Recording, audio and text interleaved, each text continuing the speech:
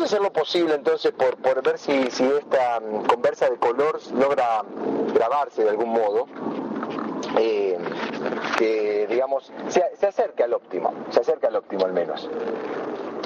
¿Usted ahí todavía llega a captarme, negro amigo? Yo lo escucho, no sé si estamos hablando de un óptimo. Pero las condiciones son subóptimas, digámoslo, porque estoy conduciendo el automóvil y tratando de hacer... Lo simpático de esto es que estoy grabando con un grabadorcito que me acaba pero ¿es lo que pasa con los automóviles que platican? Los computadores son muy mal. Call 1-877-9458. Pero fíjese lo que está sucediendo. Me habla el computador del automóvil. Me habla, ¿cómo es eso? Si no es un vehículo, no, yo no comprendo. Bueno, son cosas que en el desarrollo de las sociedades del capitalismo tardío se han comenzado a dar. Computadores que le hablan a uno. ¿Ve? ¿Te das cuenta? Me sigue hablando este computador. Y lo peor es que uno no puede detenerlo. Y creo que esto tiene mucho que ver con el tópico del Negra Pasada, en el cual decíamos que los computadores tienen... ¿Ve? No, ellos están conectados definitivamente con el mal. El computador me sigue hablando y yo lo ignoro. Más. No puedo hacer mucho por ignorarlo a este computador. Entonces, cuéntese algo, negra. ¿Cómo anda usted? ¿Bien? Bueno, perplejo la palabra. Porque la verdad que esta sobredosis futbolera, que nos toca una vez cada 4 años, estuvo dura, pero bueno, ¿qué le voy a decir, negra? Y sí, nos ha tocado sufrir una derrota, pero yo creo que el tema de fondo, el tema que nos convoca es otro, ¿no? Es difícil de resumirlo tal vez, pero ¿cómo podría usted resumirlo?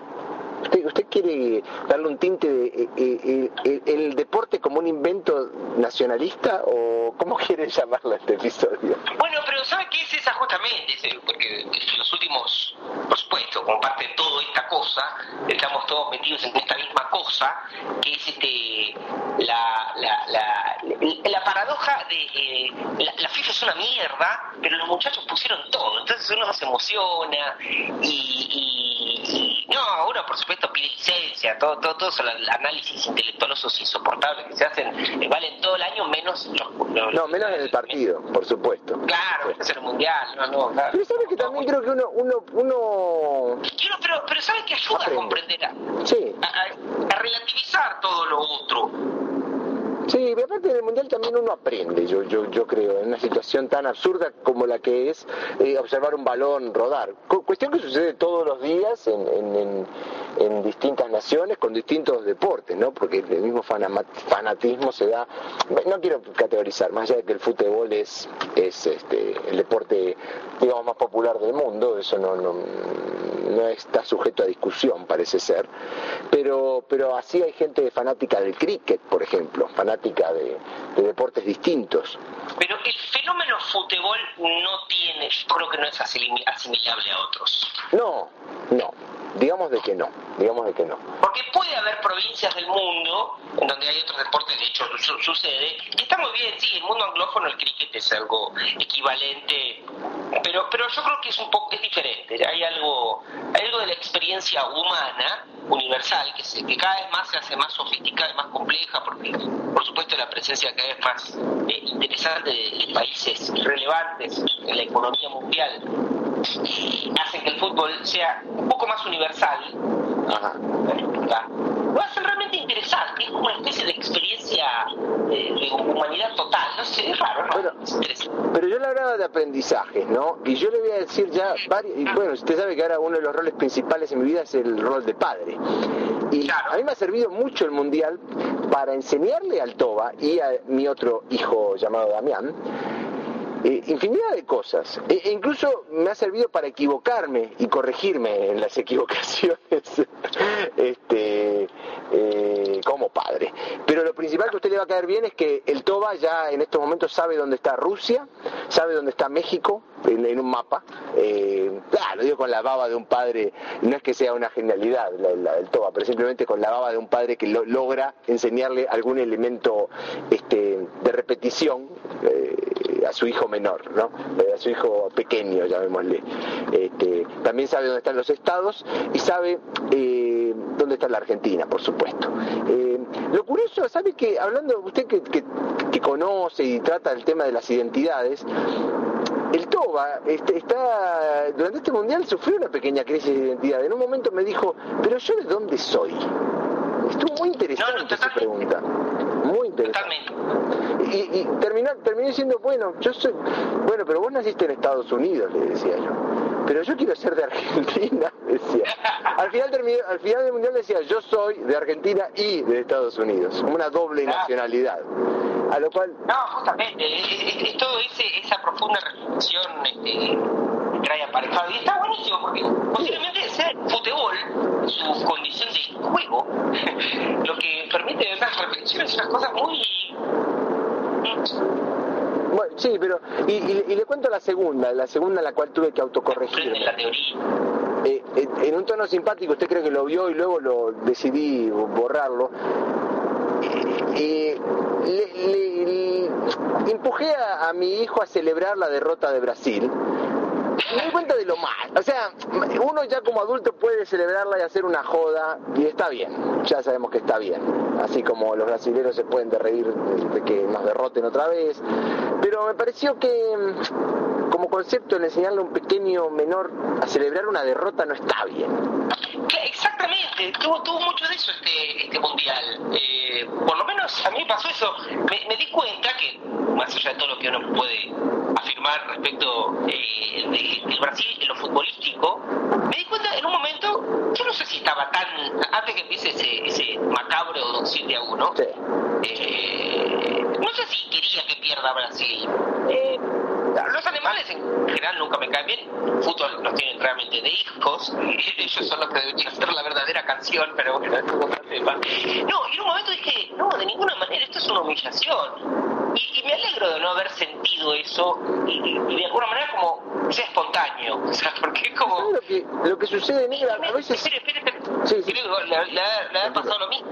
Y quedé un poco perplejo porque la verdad es que la reacción de los brasileños me impresionó para mal.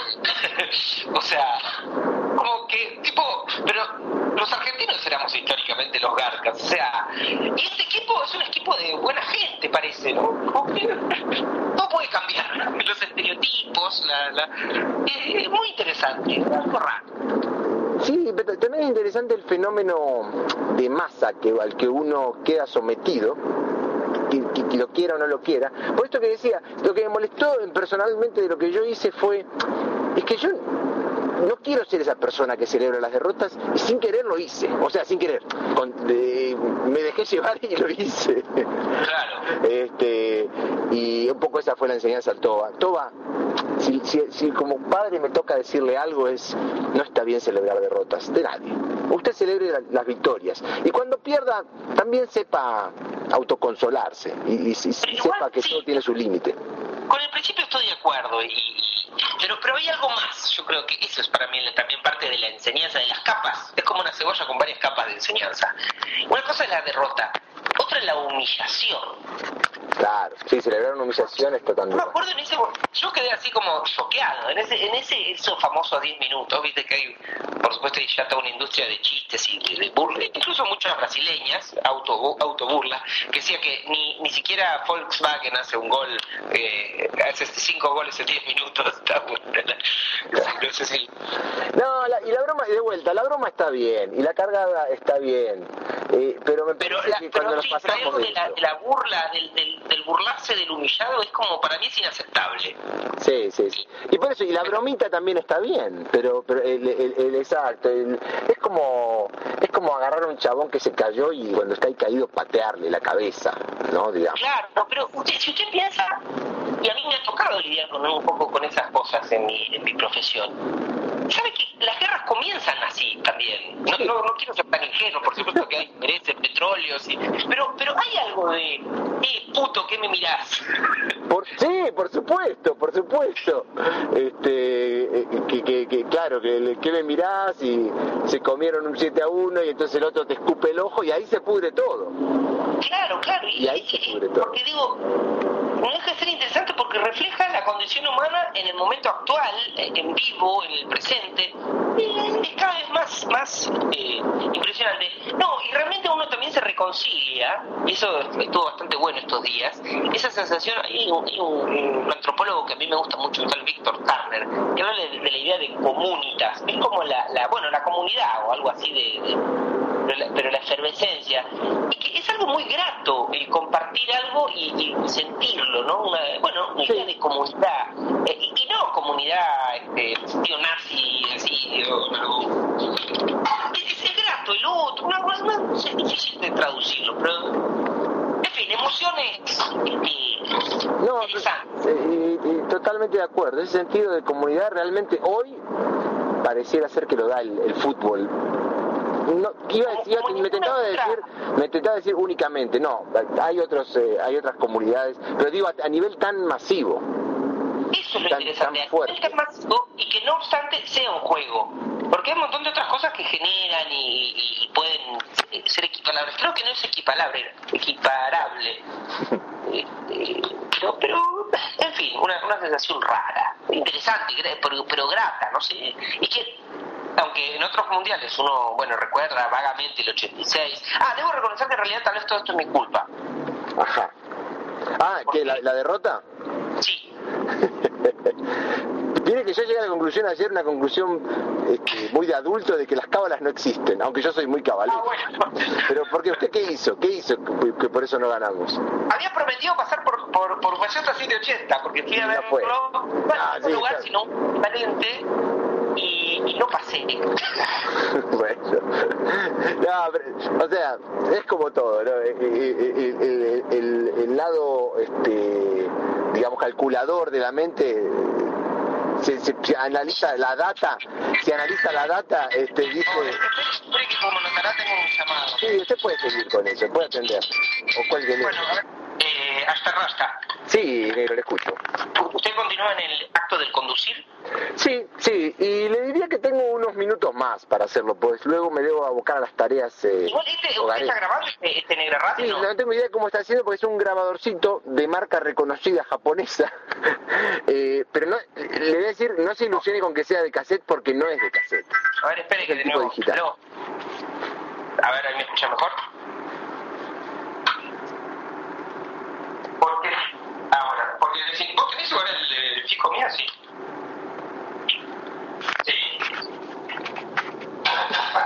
Radio Negra revisa el mundial, lo que nos dejó. Está bien ese número. Lo dijo al aire, lo va a llamar todo el mundo al negro. Todos los fanáticos de Radio Negra. Sí, todos los de Radio Negra van a llamar. Sí, ahora van a empezar a llamar. No sé si se escuchó bien porque alejé. La vida negra, radio es así. No sé. Casualmente es el cónsul de Mozambique. Mire usted. Hay que hacer la campaña para que Mozambique vaya al próximo mundial. ¿Sabe? Estaba en el Skype en el coso con unas amistades de Guinea-Bissau que se ignoró mi llamado y hablábamos del fútbol de Guinea-Bissau. A ver, bien. Atiéndale nomás.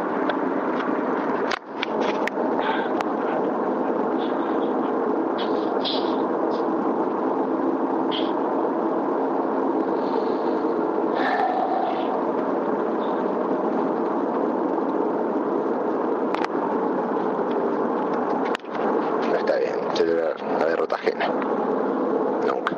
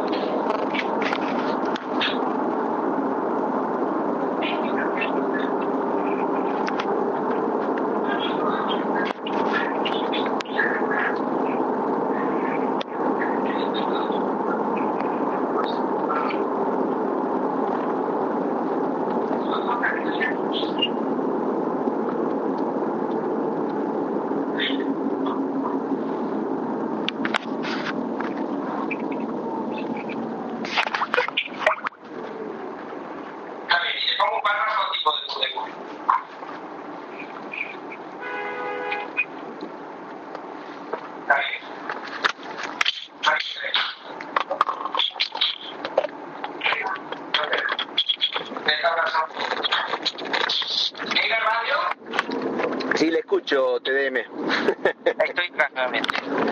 Bien, no, creo que vuelve en un momento oportuno, porque como le decía, estoy en una recta final. Digámosle que sobran unos 5 minutos como para esta conversa. Bueno, lo necesario para darle un cierre a este breve acápite en la historia del Negra Radio. Entonces, tuvimos Mundial, y el Mundial nos dejó mucho, creo yo. Sí, ha dejado mucho. Ha dejado aprendizajes, ha dejado humillaciones, lamentablemente, ha dejado mordidas, Sí, para mí. ha dejado su diente marcado. Pero no nos vamos a...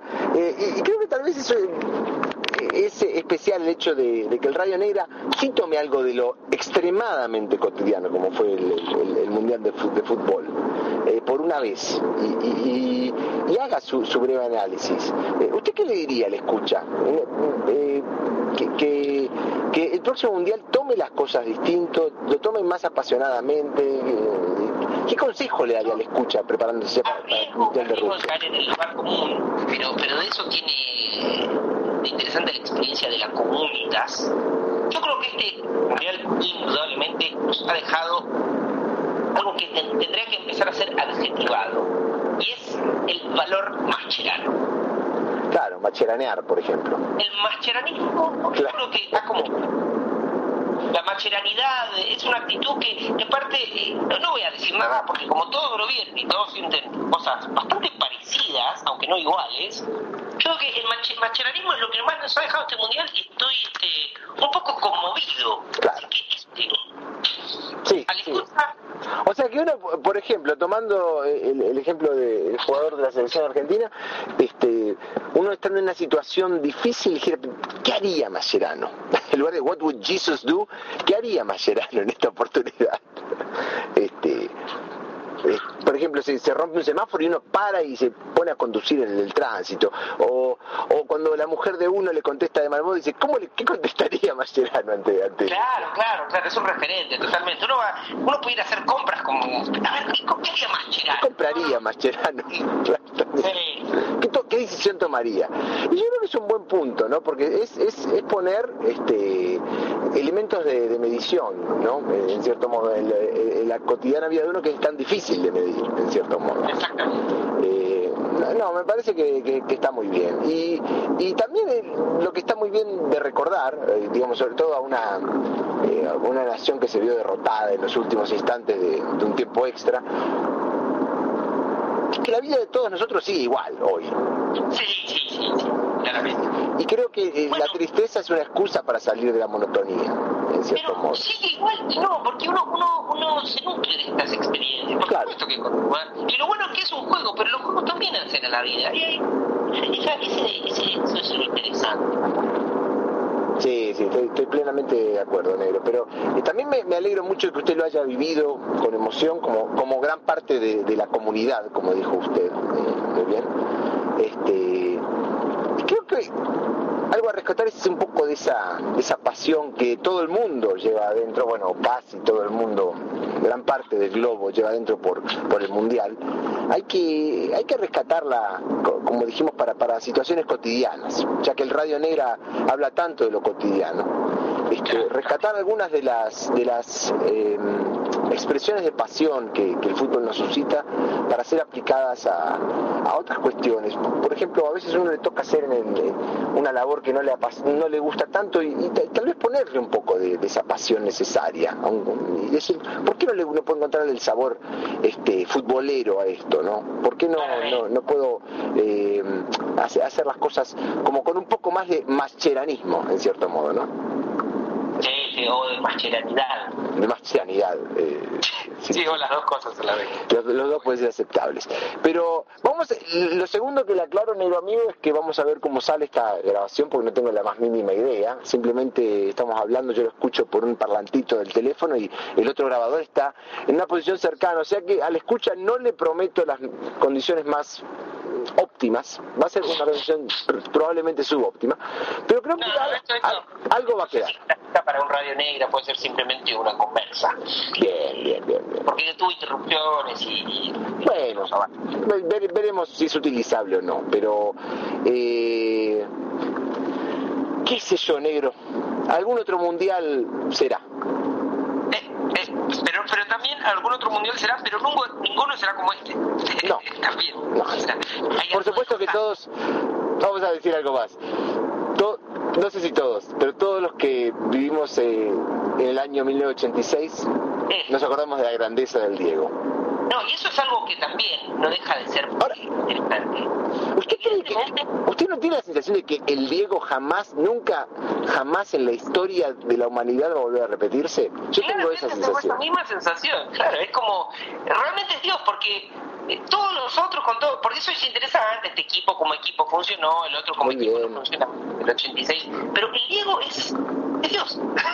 Sí. Hay gente que no sé, uno lo podría comparar como que decir, hay gente que tiene parámetros cuando pone a los Beatles como el grupo más influencial en la historia de la música. Por supuesto que ha habido y habrá grandes bandas, pero en cierto modo hay momentos históricos que no son replicables. Entonces, el Diego fue un momento histórico. Nunca volverá a ser de ese momento. Me parece que sí. Negro, nosotros, ¿sabes que estuve buscando? Encontré unas fotos del 83. Qué bueno.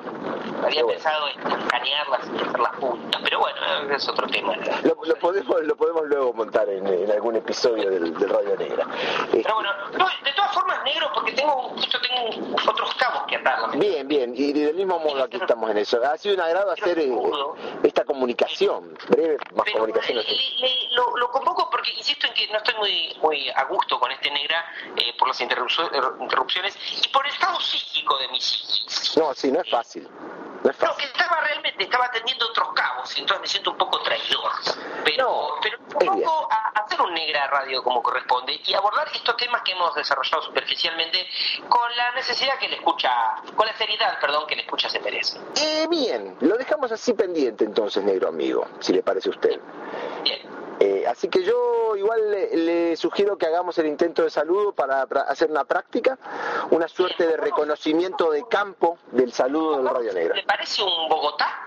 Como que se crucen en Bogotá. Bogotá estaría bien. Así que lo dejo en sus manos, negro.